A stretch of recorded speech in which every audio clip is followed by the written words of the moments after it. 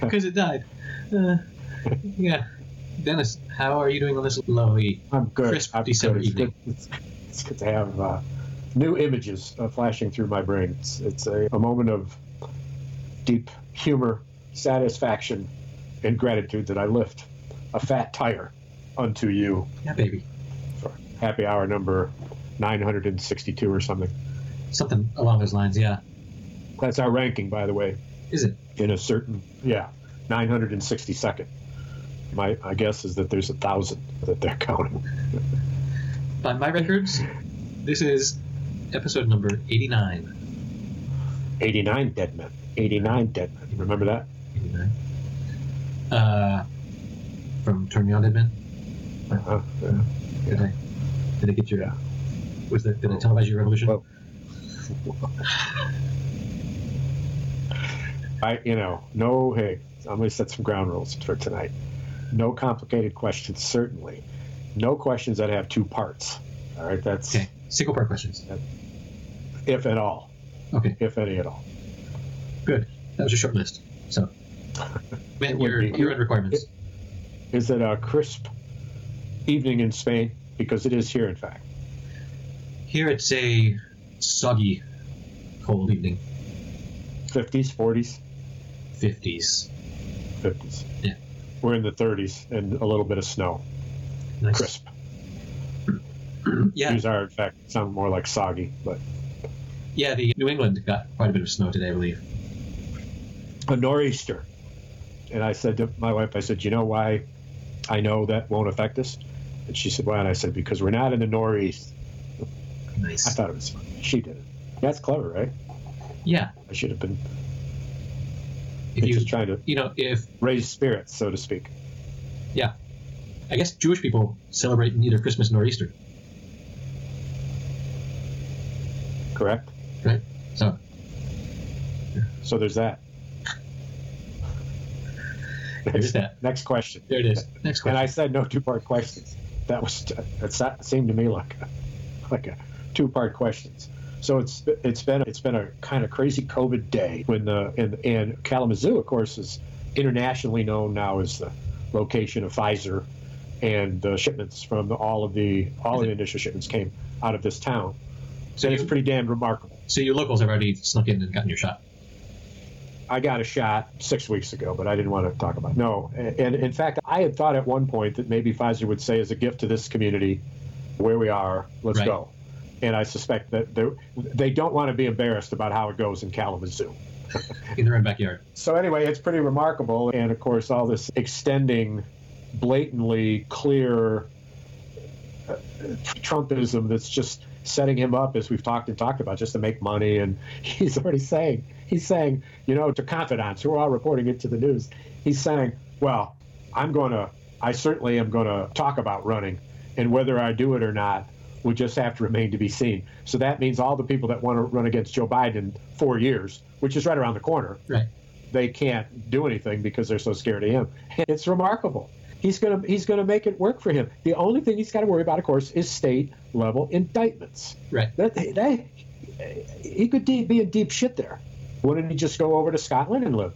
Would they what do you call it? Extradite him from Scotland? Do we have an extradition treaty with Ireland? Or Scotland, I should say? Probably. I would think. But, yeah, I don't know. I'm just so happy that my future holds almost entire days where I don't think about that. Yes. And to the credit of the press, at least the press that I watch, they're really not giving Trump any camera time or face time. Nice. They're reporting that he's spoken. And they might quote him or show a clip that makes the point of what the fuck is he saying? Why is he saying this? He is such a crazy man. He can't help but telegraph his punches. Right. Because he's so narcissistic that he can't wait for the reflection on him to be positive. So he does the stupidest thing that someone who's trying to push a charade does, is they tell you, oh, by the way, this is just a charade. I'm about to do this thing, yeah. Oh, he's fine.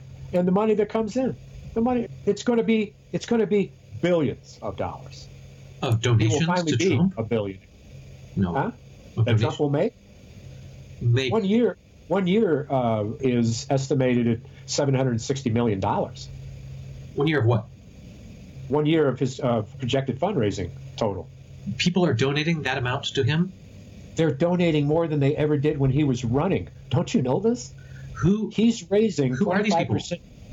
His 35, 40%, whatever it is, of the party. They're giving They're not him rich. $25 donations every week. And there's 35 million of them. I mean, look, and it spiked when he started raising the court issues. And then those same supporters, not in the tens of thousands, but in the thousands, showed up for pro-Trump rallies, and there was threats and all this other bullshit. A minority of folks, to be sure. But here's the point. Our institutions are holding. This isn't happening. The court said, no, you don't. The new executive coming in is saying, no, you don't. And the attorney general says, you know what? It's just easier for me to quit. So Bill Barr writes a 2-page memo it's entitled his resignation letter, but in fact, the subtext is, I want to blow you for 2 pages and get out of this alive without a tweet firing. That was the subtitle. I don't know if you could see that on your copy of it. Maybe it was redacted. But things have happened. It's like rats running from a ship. And the thing is, the ship that all the rats are running away from, it's going to be immediately, if he would want it, immediately, the largest third-party candidate, not just in the history of the country in terms of that's a record, but 35 million. Compare that to what John Anderson got when he ran for president, and it was a remarkable. Who was John Anderson? Try to remember 12%. He'll start at 12%. This is 35%. And Trump, all he has to say is, this is my new party, and I'm going to go ahead and run the ship. Who's with me? From Argentina, and or someplace that doesn't have an extradition treaty. And he's going to say, I can't go back because they want to arrest me. And he's going to stand up. He's going to stand on a podium down in Mar-a-Lago or then over to Argentina. And as he's standing on it, the lights will shine down on him. He'll put his hands up, and he'll look like fucking Ho Chi Minh.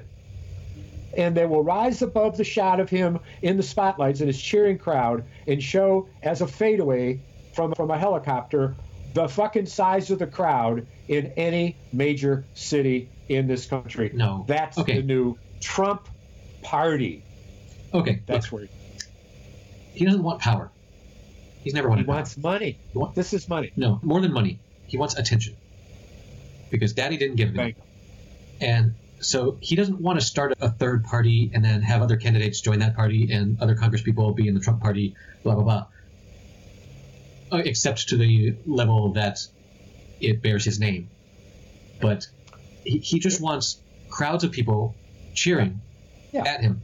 And from Argentina, you can't get that because the Argentinians aren't going to crowd there, and his base isn't going to travel to Argentina for his rallies. So, it's not. Maybe what they do is they create.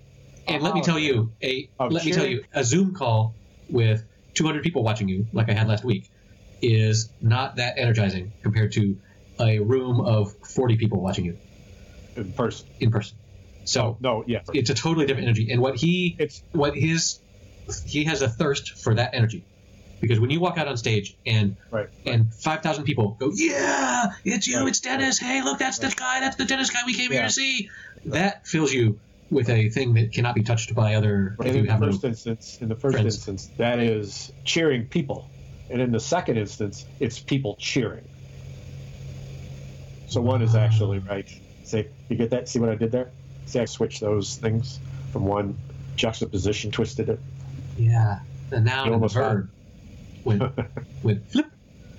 And you almost followed me. You're getting smarter. So it's too bad our listeners can't see you, because now you look more like Maynard G. Krebs than ever before. And I want to comment, even though it might seem redundant, I'm sure you've heard this before, is that it's remarkable how closely your physique looks like the thinker. I'm sure the show notes can link up to the Rodin sculpture, but I'm just amazed by that, because they don't know what you look like. But of course, having to pencil in a beard and a little, if I may say, a French mustache. Oui. Huh. You know what the G stands for in Maynard G. Krebs? Yes. Guardian angel. No, I don't. Close. Gwalter. What? So you know the name Walter, right? Yeah. Snap it with a G in front of it. Walter. Walter? You're making that shit up. Aren't you? Maynard Walter Krebs. Fake news. He's the beatnik sidekick of the title character of a U.S. television sitcom named, what was the show called? I can't remember now. I'm drawing a blank. The Mini Loves. No questions. No questions. The Mini Loves of... What? The Mini Loves of Dobie Gillis. Dobie Gillis, that's right. Yes. Portrayed by Dobie actor Gillis. Bob Denver. Huh. Yes. Also known for another role. Yes. Another iconic role where he made money at Comic-Con for the rest of his life. Oh, hold on. He's got there's a line about the middle name. He says, Maynard's middle name is Walter, named for his aunt. The G is silent, he would explain. That's great. That's such good 1950s humor. That's funny. Nailed it. That's funny. And we exchanged some communications about Pleasantville. Yes. And each of us had seen it a couple of times. And I got to tell you this. Last night, as my wife went to bed, and I had taken my hour nap, so I was ready for a little lay down, a little movie action. And the first thing I do is I just check what's coming on right now, right, on the HBO or Showtime. And I got into this in the first minute, and I thought, oh, this is going to be good. And of course, I loved it. Right. But I saw it anew. Even though I've seen it 5 or 6 times, I've seen it anew and took particular attention since it's now so many decades earlier. That, for example, Reese Witherspoon won an Academy, some type of major acting award for first-time performance, introduction to the cinema. And she was 22 playing a high school girl. Yeah, she was 23, actually, because Tobey Maguire was 22. But then to say, oh, man, and look at Don Knotts. And then, as I'm watching it again, suddenly, when J.T. Walsh walks into the barbershop, and they all get all rattled and say, hello, Mayor, and they shuffle in their chairs like the big shot's showing up, they better straighten up. And the guy jumped out of the barber's chair, and the barber let him jump out. And as J.T. Walsh, the character, the Mayor, Bob, was walking into the chair, he said, oh, I wouldn't think of taking your chair. And absolutely what he intended. And from that moment forward, for me, for the movie, knowing his other roles since then, and the tragedy of his early death and how this was a film in memoriam to him, it was riveting. And every time he was on the screen, I was just thrilled because he was so good in this. It's and such of course, James H. Macy just William H. Macy. William H. Macy, yes. Oh, just crazy good. Yeah, it's got so. And Joan Allen, she got an Academy Award for this. Best Supporting Actress. Nice. Yeah, Reese also has an Academy Award for something later. What I love about Pleasantville is it's understandable on so many levels. Every level. You can I think I might have shown it to my kids. I might not have, but if not, I could show it to my kids, and my 12-year-old would just think it was great. And without having any knowledge of race in America and what it means to be colored and what it means to long for that time when things were that way before, and all of these underlying messages in this film. Because the Academy Award was cinematography. Good. Because it was showing both colored and black and white footage throughout, which was the first time it had ever been done, and to this day it holds up. Yeah, I've done that trick on a couple of photographs, but it takes me minutes to accomplish that for one frame. However they did that. Now it would be a lot easier with computers and stuff, but yeah, it was good. But Jeff Daniels, a Michigan native up the road here, what I loved about seeing it again was that in that film, with time as it is, and him now in he's got to be, I think he's older than I am, so he may be in 68, 69 years old. Jeff Daniels is 65 years old. 65, okay. Back then, he was at now in hindsight, he was at his handsomest. He was at that point in his career where he was so physically attractive. And it renders his shy and touching performance in a way that just makes it all work. He's one of the reasons I riveted. And of course, Joan Allen has been in so many movies where she was in the Bourne movies. She was one of the and she was at her wickedest there. She was at large, in charge, and you never for a moment doubted her invincibility when she was in charge, is the way that, and of course, as it turns out, no spoilers here. And I could say that There's never been a movie I've seen with Joan Allen in it that I wasn't impressed with both her and her movie. These are good choices she's made. I agree. So here's the quiz. Yeah. Who in Pleasantville ended up being a star turn in Billions many years later? Who was the actor, and what were his names in both shows? I'm breaking my own rule. This is a 4-part question. You implied... You're up for it. So you implied by saying who was in Pleasantville that later in Billions, as an adult actor, was something. So that implies that he was a child in Pleasantville, or a teen maybe. Or she. That's a logical conclusion. But I don't know. None of the faces that I can run through my head. I'm going to take you through this. Okay. And also, I've done a Google search for Pleasantville and Billions, and no connection has come up. This is good. This is remarkable. So I want you to listen to me. You might have to close your eyes, because I want you to imagine something. Okay. I want you to picture in Pleasantville the scene after the ravishing of the hotel by the gangsters, who came in, all the uncoloreds, and tore the place apart. And the teens came in, and they were going to clean it up. And the cafe dude, Jeff Daniels guy, came in, and they were going to clean it up. And this is what I want you to picture. There was a young man at the jukebox who plugged it in and looked up and said to the room, "Listen, it works." And they started playing a tune. And a girl started screaming, saying, "No, shut that off," because the new rules adopted by the council forbade that type of music. And that teenager who was at the jukebox, do you have the image in your head by any chance? Any remote No, that was not an important enough scene. Okay, so leave that to the side. Now it will make sense to you. So now picture Billions. And you're in the safe of the basement of the billionaire, and in walks this little short dude who's now been appointed Secretary of the Treasury. And he used to be a hedge fund manager, and his name is Todd Krakow. And he's remarkable in my memory because he was so short, and a superb actor.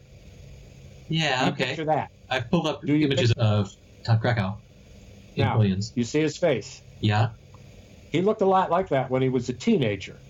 So when you go to Pleasantville, that scene, you will look and you will say, "Holy shit, yeah, that's him." Okay, hold on. Let's do some live research. That man's name is Danny Strong. Danny Strong, that's the go. Danny Strong was producer. He's in Billions. Yes, he actually has a larger career than I knew when I wrote you today. Because he's in Pleasantville under the role of Jukebox Boy. There you go. Aptly named. See? That's why I gave you the image. Wow. It's the key to understanding. There he is. And look at the look on his face. He's, "Oh, man, that is him. Yeah, it looks just like him." I got to share this image in the chat. This will be at happyhour.fm/089. See that? Someone's gone to the work of pairing them up. Yes. Wow. And you recognized him. You're like, "Hey, that's that guy from Billions." Yeah. That's wild. Your brain works sometimes.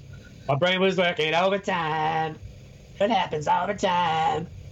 I sing a song that I cannot rhyme. Anywho, what you got there, bro?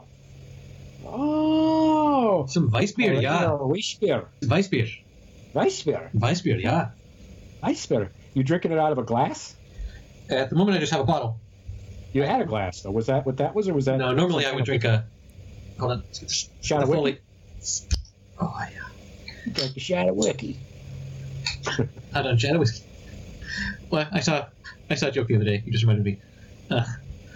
Did you hear that William Shatner began the line "ladies' lingerie"? No.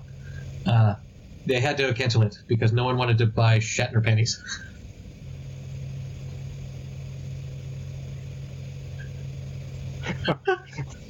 That should be banned from the show, and you damn know it. That's pretty funny, though.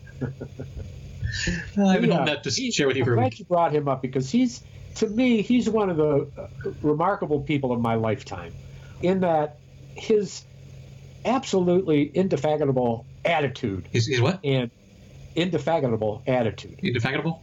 Okay. Yeah. Attitude for life, the joy of life, where he would talk about it and write about it and sing about it. And he's always been this guy who just likes to have fun doing stuff. And he doesn't take himself any more seriously than he expects us to. And it's fun because he's got an average Joe voice, and he's brave. He goes out. How much money do you think he makes from being a pitchman for Priceline? Holy shit. Yeah, millions and millions. Holy shit, man. How many clicks is that a day? And playing on the stereotype. It's if Christopher Walken started doing commercials where he exaggerated his voice trick. It was like, I can't do a Walken, but yeah, you must buy this insurance or whatever. There's a lot of people who do. Did you see the dance video I sent you? Tell me you did. Did you watch it? Oh. Wait. Oh, it was Christopher Walken. Damn it. Oh. It's even more top of mind if I watch that. Hey, do you have it? I have it in front of me. Send it. You do? I can't. No, hold on. I have to change browsers because YouTube wants to show me ads.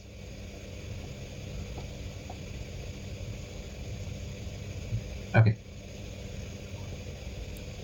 Smash TV. This will be in the show notes so you can follow along. Me? You talking to me? Don't tell me you know any country dances. Whoa. Indefatigable. Okay, this is good. I've lost track. This is good. This is the most boring part of the podcast so far. Let's all be quiet while Eric watches videos. I literally can't remember what you're looking for. I've completely lost the train of thought. I was watching the Christopher What's Walken that? dance video. Oh, yes. Chris. It's. But then again, I am weak-minded. Yes, strong-willed, but weak-minded. Yeah, There's a song in there somewhere, isn't there? Got strong will, but weak mind. How do you men? Weak in heart. Hey. What's up? Bee Gees documentary came out. I can't wait. Huh. I can't wait to see it. What a strange family. Holy cow. I don't know what's talented beyond. Oh, so. I saw a web cartoon the other day where it's these kids are playing with a Ouija board, and it goes to A and then L and then I and then V. It says alive. Oh my God! It says they're alive. And then it continues on to so it spells out staying alive, and it says shit. We got a Ouija board. Really? Is there a white cat that marches in? That hilarious Trump video dancing you sent me. Hey, did I tell you that when I had my wife listen to it, she didn't laugh? She didn't think it was funny, and she looked at me and she said, "I can't laugh at that asshole." And I thought, that's another. I thought it was one of the funniest things I've seen this year. Yeah. I thought. And you know what? The other thing is, too, you recall, or maybe you won't, is that there was a little strain of conversation we had where we were talking about different glimpses in situations in Trump where he was actually laughing and having such a good time that you. And when you see him at these rallies, like you were making the point earlier, which he relishes, he's such a carnival barker that when he hears this crowd, do you remember the clip of him hugging the flag, wrapping it in his legs, right? He was humping the flag. It appeared to be, although can you imagine using that in the dance too? I'm a little surprised they did it because it's just remarkable. But this thing that he does where the fat man is dancing, if you want to see an image that you wish you hadn't seen, look at that from behind. Yeah. His fat ass bouncing back and forth. His obese, small-handed, orange-haired, fucking depraved, soulless fuck. So there's an article out today. I don't know if you've seen it from CNN. The headline is, Trump administration finalizes rollback of showerhead standards. The U.S. Department of Energy on Tuesday finalized a pair of new rules rolling back water efficiency standards on showerheads and other consumer appliances. Remember when he was talking about how it's just the water, it just comes drip and we can't live like this. And because he wants a higher water pressure? He's just fed up with who is the government to tell us how much water we can waste an angle. I think. Says the guy that owns horses. That's funny because you've actually clearly stated his obvious position, even though it's pretty funny to hear that's what somebody actually wants to happen. That is, i.e., don't let you waste as much water as you want. I mean, because it's limitless. It's limitless. And, hey, what's the percentage of Americans who think that the world is 5,000 years old? And look at the percentage of Republicans who think that. You can find that data in a split second. You're going to be fucking stunned. What percentage of the current Republican Party believes that the world is 5,000 years old? See, in the 60th percentile. That was the thing that was such a hair up my ass in 2007, when we were all concerned about how George W. Bush was putting all this religion into politics, and there was so much. Right. There was, let's remove the evolution from the school books. Let's do all this, and that was the thing that the left was the most riled up about, at least the left circles that I hang around. And like that, and the whole dinosaur museum that they have, where they talk about how the humans and the dinosaurs were played around and stuff. That's creationist thinking. It's still there, but it's just been drowned out by so much more toxic ideas that we can't even deal with that. Almost to the point of who cares. We can't even deal with it. Who cares? If you want to believe that the Earth is 5,000 years old, what do I care? I'm worried about what you're doing right now. That's the general attitude. But frankly, that's one of the reasons why you don't hear the statistic much, because it really doesn't matter. But then when you hear the statistic recently, which I think it's 62% maybe, I might be all wet on this, but you probably can find it. But nonetheless, whatever percentage it is, it's too fucking much. Right. Divorced from reality as we know it, or as the world in vast majority believes it to be. But at this day and age, as you point out, well, so who cares? You can believe that. I don't care if you believe that we used to be comic book characters and we came to life through some magic comic book god. Who cares? What are we doing? Hold on, no, that one's true though. It's no, I found this article from 2013. 70% of Georgia Republicans believe in creationism. What percent? 70. And I said 64, and I was afraid I was too high. Well, this is Georgia Republicans. That's okay. And so you got a national stat. I bet you it's 62. I'll see. We'll test my memory. See if I get any points. Let's see. 2019, 40% of Americans. Yes. Which is what? And what percentage of voting Americans are in the solid Trump camp? Yeah, 35%. Okay. So then cut that down to. Okay, hold on. The percentage of Republicans. Yes. The percentage of Republicans in August 2019, 55. 55. I was high. That's shit. Yeah, high or whatever. Majority. Okay. A pretty solid majority. 55% in politics is a lot. But at any rate, I like what Joe Biden's doing. He's made some huge blunders that are kind of interesting, because shit happens. But when you are on the phone with progressive civil rights activists who want certain people appointed, or specifically, we heard you were going to appointing, and we're here to tell you we don't support that. Right. And then within the day, his campaign announced his appointment. So you've got their tape in the morning, and then you've got the announcement in the afternoon where the person they said who he's appointed, I think his name is Vlasic, something like that. But no matter. It's just the point. The larger point is, because of all this activity, stuff is happening. But I'll tell you what, it's worrisome to me. And it is the capability of a fledgling, let alone a seasoned administration, to actually manage the executive branch and all of the stuff that it takes to go from policy to legislation to funding to implementation. That's a big, tough thing to do. If they can't manage appointments early on in the process, then that shows a lack of competency that is a little alarming. Right. If it's the only time it happens, it's like, all right, live and learn. But part of me says, don't do this, Joe. Don't start to slip, because here's my rub again in the Obama administration that I mentioned before. I was in government. I was in state government when he had that huge bailout and all that money, that trillions that was going, which actually in its totality did save the economy.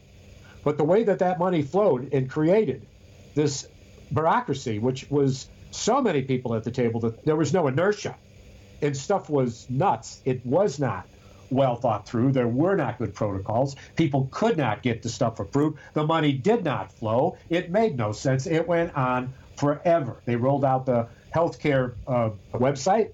Crash. Oh, my God. So their management skill was poor in that administration in many ways. Highly laudatory of the full breadth of it, but nonetheless, to be objective.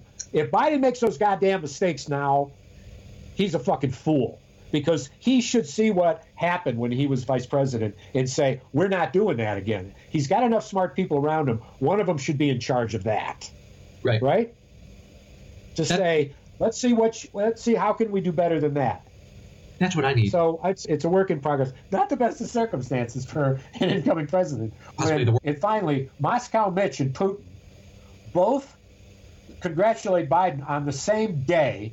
And the little thing on MSNBC that I thought was humorous was that when they were reporting these two bits of news, the banner on the bottom said, McConnell and Putin recognize Biden, which is so hilarious because his nickname, of course, is Moscow Mitch. And he's completely supportive and more than complacent. He's totally engaged in this fucking amazing espionage with Russia. That every one of us thinking people in the world are saying, yeah, of course he is. And we do believe that Putin's got tapes of women pissing on Trump, golden showers. At this point, why do we care? I already think it happened. It's not going to change my view. So Trump can say, go ahead, Putin, spill the beans. Right. Who cares? Nothing he can do or say is going to make either you or I say it's unbelievable. Or his supporters. No Trump supporter, if they release the P tape, no Trump supporter is going to abandon it.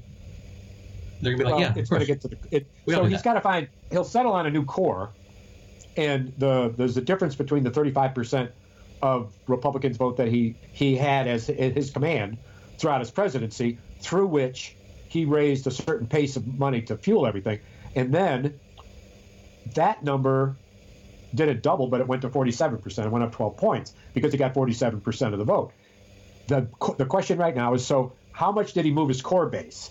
Was it 35 million to 40 million, which is huge? Was it 35, or is there Trump fatigue, even in the true blue? And are we right back to where we have been for all this time, generally, which is in the 32 to 34, 35% range? I suspect it's that. That's what it'll settle on. That number. You're okay. I'm going to tell you what's going to happen. You're pretty good at this. Go ahead. Wait a minute. Wait, let's make a toast. Let's make a toast because I need a swig of beer. Cheers to your. What's your beer again? Paulaner. It's a Munich beer. Weiss beer. And me with. Which means white beer. It's like a wheat fat beer. Tire. Yeah. And I've got to say, I'm first time I haven't drank Smittix in a while because the store I went to didn't have it. And this is why I love this beer. Fat Tire is fabulous. It is. All right. I'm gonna lay out why you're wrong and why listening back to this in the future is going to be so clear that I was right. What's going to happen? Trump's going to leave office, never admits defeat. He will not be convicted of anything because Biden will maybe not pardon him, but let everyone know that he will pardon the past president because that's what Democrats do. Okay, in the same way that Obama said, "Let's put the past behind us" when it came to Bush's. Yeah, this is remind me. Let me just before you go to the next thing. Yes, just stop right there. Let me tell you why that's not going to happen.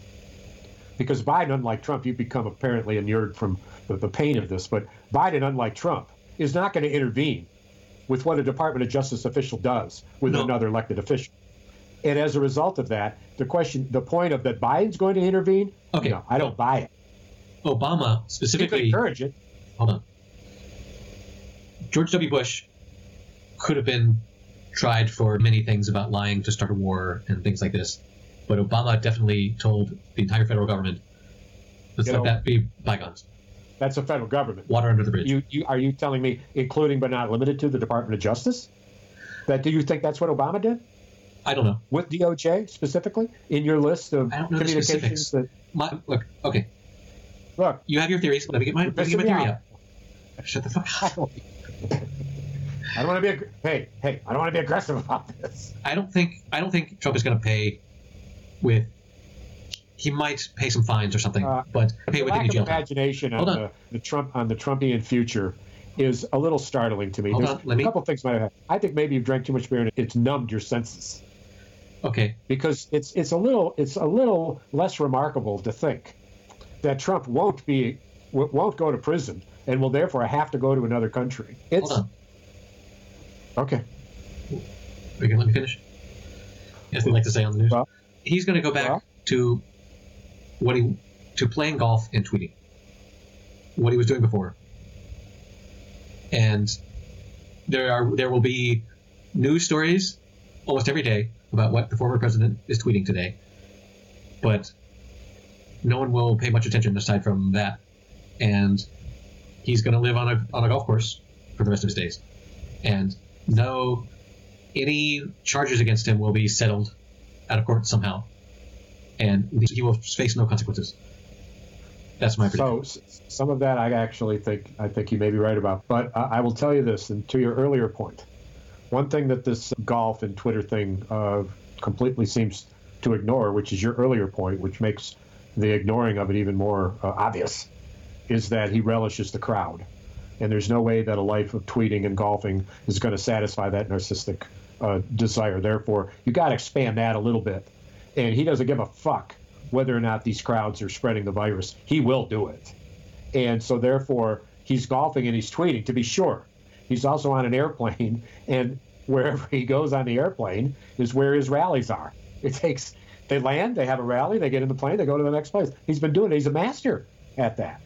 And so I do believe that won't get the attention it does. This is what I heard from the pundit from Louisiana, James Carville. From Carville, Louisiana, by the way, in Iberville Parish down there. He said, he's from the same place if you don't have power, nobody cares what you say. Yeah. And this supports your point. Yeah. Because you're saying is he's not going to be president anymore. There will be some following of it, but he's going to lose a whole lot of pizzazz. That's exactly what Carville says. And then I think the most recent example of that is the fact that in the newscast I've been watching, they're not, as I said earlier, they're not showing Trump. They're not cutting in for Trump. They're reporting that he talked and maybe a clip and maybe not. They're ignoring him already. Yeah, it's going to be like how these big megachurch preachers have this huge audience, and their egos are super fluffed, but it's not news. No one. They're carnival barkers. That's the title of this episode. But here's the thing, and I want to join this, which your insight here is tied to this fact again. So at the end of the day, what is his new core? Because that is what we're talking about. Core supporters? Yes. How big is his core? And I suspect that his core, which includes total belief, yes, God, and I'm going to send you $25 every paycheck, okay? That 270 to 400 million a year business of generating that money, none of which is controlled by election laws because he's not running for anything. He's just doing what he does. That's $1 billion. Donald Trump will become the billionaire that he's always claimed to be.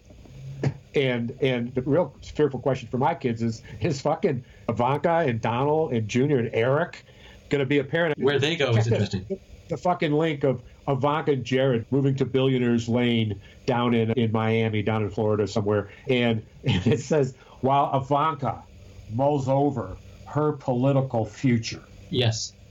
And she could be the report that Don Jr. positioned himself in the National Republican Party, okay, where he could end up being the chair of the Republican National Party. That's funny. Soon. Yeah. Because he, in fact, needs a place to run from. He's just like his dad. It'll be interesting to see the explosion in the diaspora of the Trump White House and where they all end up. Yeah. And where there's a whole lot few of them are going to end up in prison. He apparently is pardoning so many people that even people who don't want to be pardoned. I mean, we talked about this last show, but it's pretty hilarious. I mean, it's almost like he's the buffoon in chief, and we're like, this is so much your last fiddle. And you're going to just be another fucking crackpot with a bunch of followers, albeit that we don't actually have to pay attention to anymore.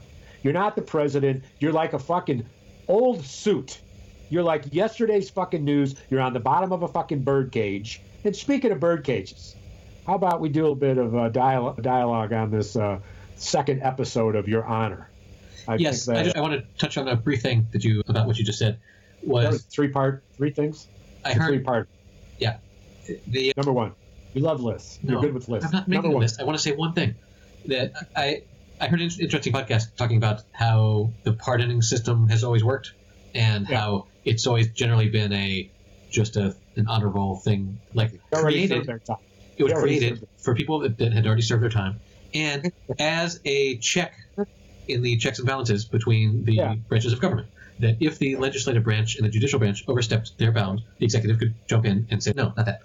But apparently, so far, including all of Trump's pardoning of Michael Flynn and those people, in general, the pardon considered most controversial was that of Gerald Ford pardoned Nixon for anything he had ever done and anything that would happen in the future. Yes. He gave this totally blanket pardon. Which is what Flynn got. That stopped so many lawsuits in their tracks. Like, they were like, well... But nothing state level. Of course. Nixon wasn't being investigated for state-level crimes. That's the only difference. And I don't want to overplay the New York Southern District Attorney's office on this. The whole movie, you remember the Billions, is all based on that office. Or not. Yeah. So you and I have got a lot of images from all of that and how all that works. But, yeah, okay. Do you want to shift over to... Your Honor? Oh, that's what you should be calling me this whole time. It's funny you say that because every time when I want to say something, I have to stumble over the fact that I want to call you Your Honor, but I don't because it's a little embarrassing that I hold you in such eminence.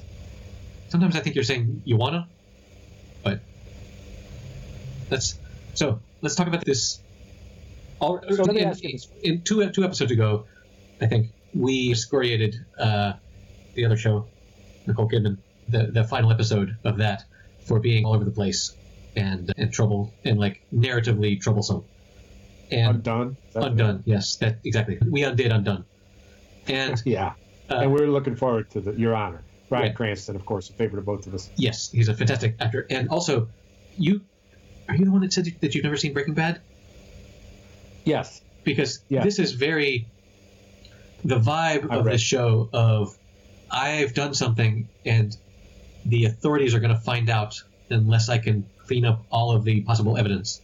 Right. Which is exhilarating. And anyone can imagine, at least I can, being in that situation where, oh no, I accidentally did a thing that is going to look really bad, even though I wasn't trying to kill this person. Here I am scrubbing blood off the floor. And that's sort of nerve-wracking feeling of, oh my God, they're going to find out. I need to clean up all the evidence. Where was I? Did I leave my shoe over there? When I turned off the faucet, was my hand dirty with blood at the time? That sort of thinking. And to your point, the image that floods my brain here is the look on his face in the bright light of the interior of his wife's car that his son had been driving as he's wiping the blood off the seats, and his utter terror at what was happening and what he had to do. And the lighting and the cinematography for that particular scene was almost enough to set you back on your heels. It was so strong. I like a lot of what they're, and I will not miss an episode because it is riveting. But I often wonder why these screenwriters put stuff in there that detracts from the acting because they put a plot twist in there that isn't really necessary for any increased drama. Right. What it does instead is it makes it incredible. And in the spoiler here, of course, the fact that he runs to the house, he sees it's a shotgun, he goes to court as a judge, and he says, you know what, you can't see around corners, and so she's innocent. Does that boy who ends up being the gangster who steals the car have to be her son from the same house? Why? Why couldn't, you know why? Here's the answer, because I thought about this. It's because they wanted this courtroom scene where the judge goes to the hearing of the kid who stole his car, which I had to question. Would a well-known judge attend a hearing of his wife's car? That makes good sense. But would he do that if he was guilty of making it all happen? That was a little weird. I could buy that. But then you remember after the court scene, the woman who he had exonerated runs to him in the hallway and implores him to help and says, I know you're a good man. I know you're a good man, blah, blah, blah. And you go, what? It's your son. And then they show the raid. So here's the thing in New Orleans. Having spent some time down there, it would have been totally credible, and that scene would have been almost identically done if instead of it being the woman, it was her cousin who lived next door, or it was somebody else from the neighborhood who brought the sister with. And as they were walking out of the courtroom, the same woman had the same lines. But instead of being this direct, it's a little indirect. And so it's like, why do you got to turn it into more of a fairy tale? They're stumbling over their own wit. There's so many own goals here where you didn't have to make it this dumb. Like, you could have had it be another person. It could, yeah. What was it? What was the other scene? I don't know if they're thinking that they're so clever. Yeah, you're right. They're trying to be too clever. They're too slick. So here's a question for you. That wasn't in my email of 13 questions. This is one I didn't ask you. This is one I didn't pose. Oh, no, a new question. And maybe I just missed it. Tell me again, why were they torturing Coffey? What did they want to know from him that wasn't apparent? Since the cops arrested him, found the cell phone, were they torturing him to say where he got the cell phone? Meaning that he ran over the kid? Because if that's the case, he didn't admit it. What exactly happened there? Because they're gangsters. You recall? The answer. Huh? What? Because they're gangsters. It's not that hard. Wait a minute. Because they're gangsters. That doesn't answer the question. And I'm talking about the Italians, not the. It just seems to me that these things that stretch on credibility are so obvious to anybody who would see an early version of this that I wonder, like, who are you showing this stuff to? Who doesn't recognize that's like stretching it? Why do that? Yeah. You don't need that to make anything work. It just is a negative. If I can understand that, and you agree, you're right there with me. I'm with you, bro.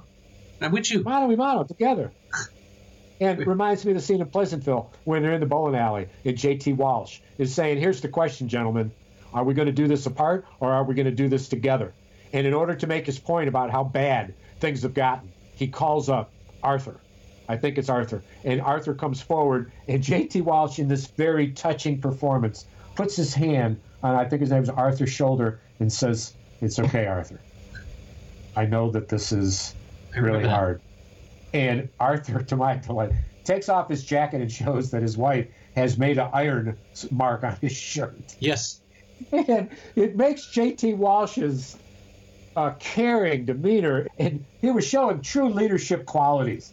And he got all the men to be startled into saying, together. And then they go over to William H. Macy. They go over to Dad's character, and he's shown cheering together. And that's the end of the scene. I love it. When Macy's color came to his face, I cry. Nice. He's crying. He makes me cry. It's a remarkable moment in cinematography. Yes. You agree? I remember that moment in that film. That was one of the highlights, yes. After doing some research, it seems that our ire is directed at Peter Moffat, an English playwright and screenwriter who wrote episode 1 and 2 of Your Honor. Your Honor. Yes. I bet you, this is my prediction, is that episode 3 is going to totally restore my faith and they'll get back on track again, having thus established the main ingredients. So here's the question. Why the other episode, he only wrote the first 2. The rest are written by other people. We've only seen 2. Yeah, but I can tell you that the others are written by other people. As I suspected. 3 through 6. And so which one? Episodes 3 through 6 are each written by different people. Each of them? Yes. So Alison the starter McDonald, gets David 2. Matthews. The guy up first does 2. In this scenario, I think he also might have bankrolled some of it. And those are different screenwriters or different directors? Or both? Who's doing the screen? It says written by the teleplay by Peter. Okay. That's what. Your Honor is an American limited series starring Bryan Cranston, adapted from the Israeli TV series Kvodo. You didn't know that? I did not. Yes, and actually there's an analysis of the difference between the two that I just saw. I didn't read it. I had a busy week. So I'm glad to see it. There's some answered questions that are plot twists and whatnot. The placement of the signed autographed baseball and how that plays into it, and whether or not that was an error. On the one hand, a remarkably smart writing acting scene was when they pulled out of the reclamation shop at the sheriff's office that they ran over the hump and a piece of the motorcycle fell out. Yes. I thought that was remarkably good writing. And I wonder if the same is true with the baseball. I'm hoping that the baseball isn't some cheeky thing. Throwaway. Yeah, I mean something that was like, so now you're doing it again. Now you're doing this little plot twist that you don't need. Will this pay off or not? You don't need to be that busy. There's some central themes. I mean, before I watched episode 2, before it was available, I went and rewatched the first half of the first one, where it's totally intense to see every detail, because I knew when I was watching the first time that every detail was going to be referenced. So the inhaler, of course, is the one of the biggest takeaways. The tape, the inhaler itself, waiting for the DNA on the inhaler, different kinds of blood on the inhaler. We're waiting for that, and then the gangster, sorry about the name, he is listening again and again to the tape of the 911 call, where what he hears in the tape is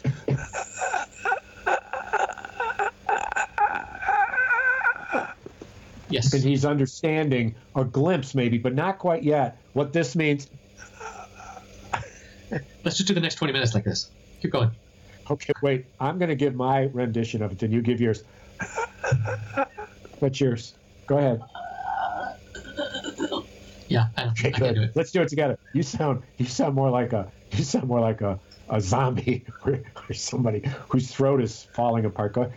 That's good though. Let's not do this anymore. Let's rewrite the episode. Let's rewrite it so that the kid, because he's got the blood of the dead kid, he does in fact turn into a zombie. And as he is calling on the cell phone, that's what we hear is him turning into a zombie. That's how you sound it. See, that would sell so much better in the red states.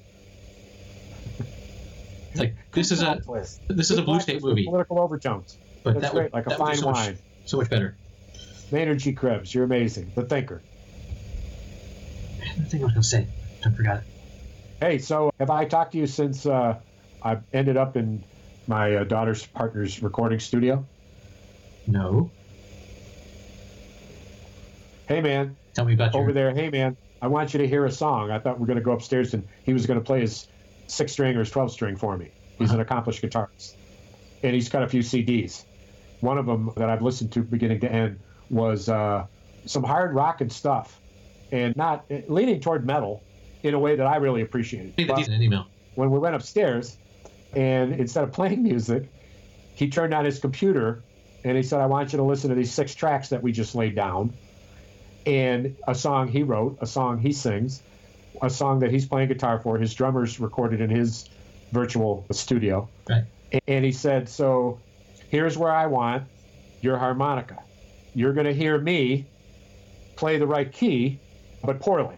And so I'll add that, but then I'm going to take it away because I don't want you to hear that. This is where I want you to come in. Now, I had a sore on my lip, so I couldn't bring my harps with me, even though I thought we might play a little bit. I didn't expect to go into a studio and listen to recorded music. Cool. So we're drinking whiskey, and he's listening, and he was funny because he says he's the writer, right? It's his song. He wrote the words, he's writing the tune, he's playing the guitar, and he says, this is what I want the harmonica to sound like. And so he put his hand up to his mouth, and where he wanted the harmonica, he went, of course, like Alan used to do. Right. And because we were getting a little bit loaded, he did it like the whole song. So that as I'm sitting there listening without a harmonica, wishing, damn, I wish I brought it. Right? But I love the idea that he's so clear about what he wants, and we're in agreement as to where the stuff fills in. But it was a remarkable experience. So I'm going over there, and we're going to lay down some tracks, man. Yeah, but he's a songwriter, and he's prolific. And so we're listening, they're drinking, they listen, blah, blah, blah. And he says, I want you to, here's one. And he starts with this guitar riff that is like really difficult riff. And on a bluesy kind of moving kind of a jingo jango that's going on. And it's just him and the guitar, and he's setting up in the first several bars for the whole band to come in and just jam out with this song about jobs all suck.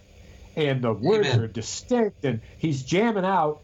And I said, whoa, I see horn. Who's on the horn? He said, me. I said, so is this your drummer? He said, no, I'm doing the drums. I said, where are the drums? He said, they're in the basement. I said, oh. And I said, whoa, is that you singing 3-time harmony? He said, yeah, that's me. I said, so is this all you? He said, yeah.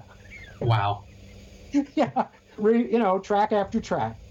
And he said, this is where I want you to come in. And I'm like, oh, I hear that. I said, but why would you want to collaborate with anyone at this point?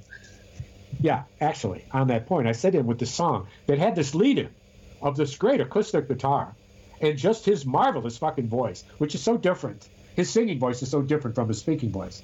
And I love it. And he reminds me of someone I can't quite put my hand on, but it's extraordinarily clear and professional. Nice. And I said to him, he says, and I want some, harp in here, And I said, listen, let me tell you something. Some songs just don't need harp. Some people would say one harp is too much, let alone two. And he looked at me and he said, this is my song. I know what I want it to sound like.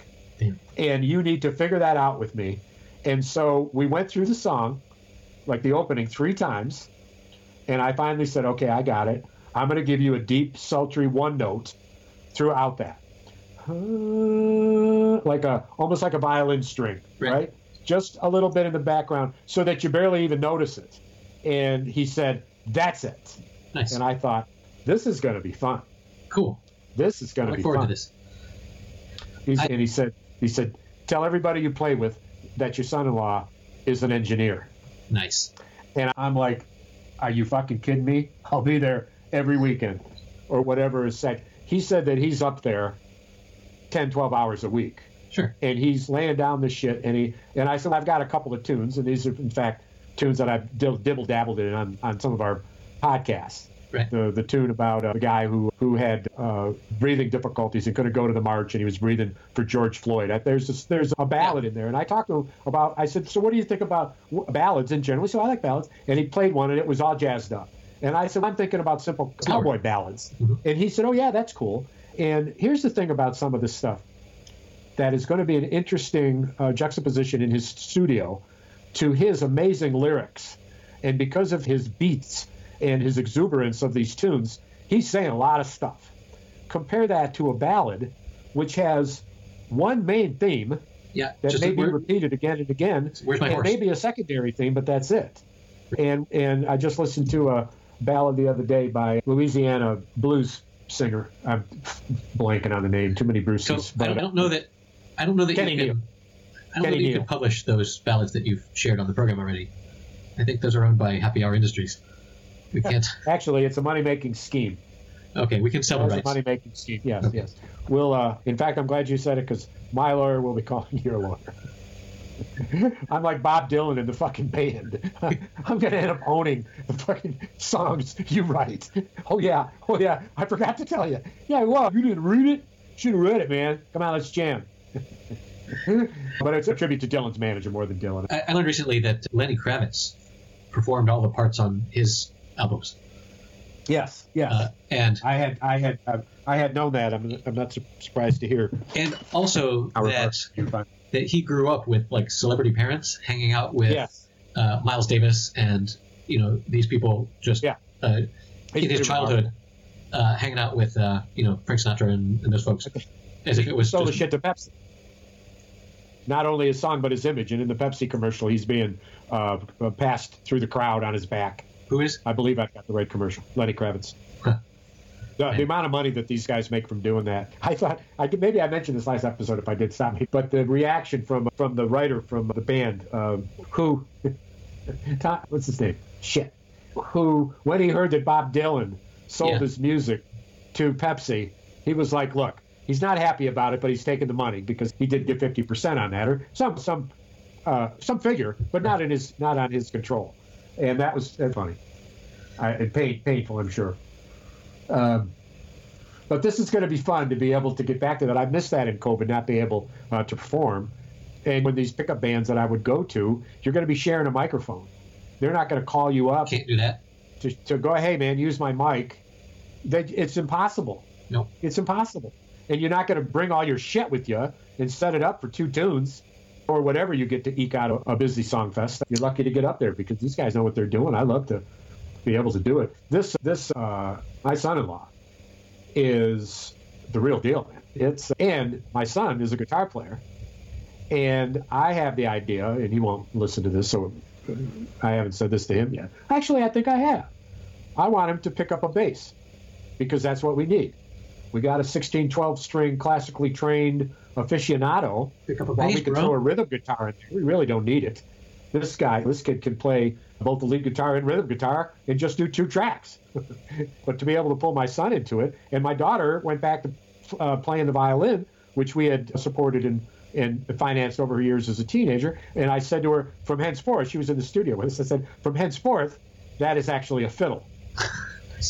And she's on a little track that I heard. And I heard it. And I said, I hear a string in there. Is that you? And she said, yeah, it's not much. And he said, let me isolate it.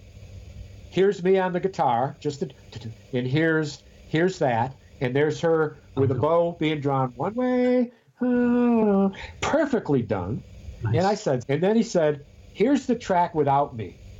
And then it was just her playing the violin. And it was so smooth. And I looked at my daughter, I said, oh my God. So imagine the four of us. So this is what I'm going to propose to him. Man. And you'll love this idea. I'm going to say to him, and I don't know how he'll like this because he's doing all original stuff. I'm going to say, I want to do a cover of a B.B. King Christmas blues song of your choosing. And I want to do a cover because I want the four of us to be able to do a Christmas song on Christmas. And this isn't that hard. Not when you've got a talent like a guitarist, right, a harmonica player that's played it a million times. And we just do a Kelsey drum beat to add to the track to just pull it off the net. And then my son playing bass and then the fiddle coming in. I just can't wait. Can't wait. That could work. And so this is Christmas and almost New Year. Oh, yeah, baby. Oh, so this is Christmas. Oh, this is Christmas. Oh, I love the lights all are shining. Oh, this is Christmas with you. Oh, no. And what's so exciting about this thing that's going to happen is by playing, as we played with Phil over the years, when you've got a talent that can just fucking go crazy on that guitar, you don't have to worry about anything else. Right. In terms of how is this gonna? Oh my God, let's go. Keep the rhythm. Yes. And some chord changes, and then. And who was our piano player back in the day? Rob. Don. Yeah, my father's name. Go figure. And he had a catalog of what? 400 songs. Yeah, those were just the ones on paper. The ones in his mind or more, yeah. And then when he would say, I don't know, sing it. And then I'd sing a few, and he'd say, oh, yeah, now I know it. And bam. Yeah. Just that. Yeah, the musicians that can do that and anticipate the next chord change without... And so there's a trombone leaning against the wall in my son-in-law's recording room, which I didn't notice. And I thought, oh, my God. I used to play the trumpet, and I've been thinking about doing it again. And how simple it would be with a trumpet in hand to do what he's doing on the trombone. And he said, I don't have to know much to be able to play what I want to play. Because what's the trombone doing? Ha, ha, ha, ha, ha. Right. Ha, ha, ha, ha. Or ha, ha, ha, ha. Yeah. It's just, you don't need to know much. It's not that complicated. Well, I'm just excited. Am I going to pick up the horn again? I'm looking forward to this. And he can fucking play the banjo. What an asshole. I said, you play the banjo? He said, oh, yeah. And I'm listening to this tune, and I said, is that you on the mandolin? God damn it. And he says, oh, yeah. I said, oh, wow. Well, and I'm looking up on the screen. There's 10 tracks.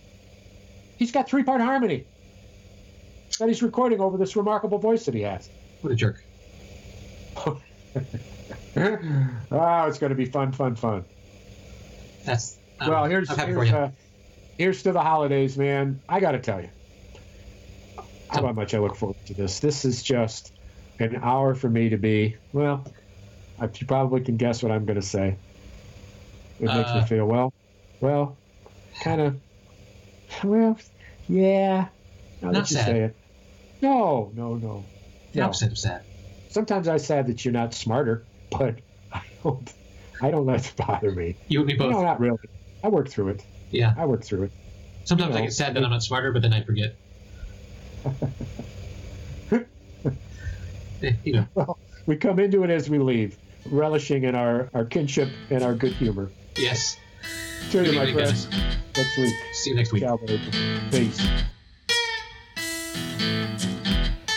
Okay, that's it for episode number 89. You can find the show notes at happyhour.fm/089. If you'd like to help us make this show, or just give us a Christmas present or something, you can go to patreon.com/happyhour and buy us around. We would love that. We will probably mention you on the show if you were so kind to do so. And thank you for listening. We'll see you next week.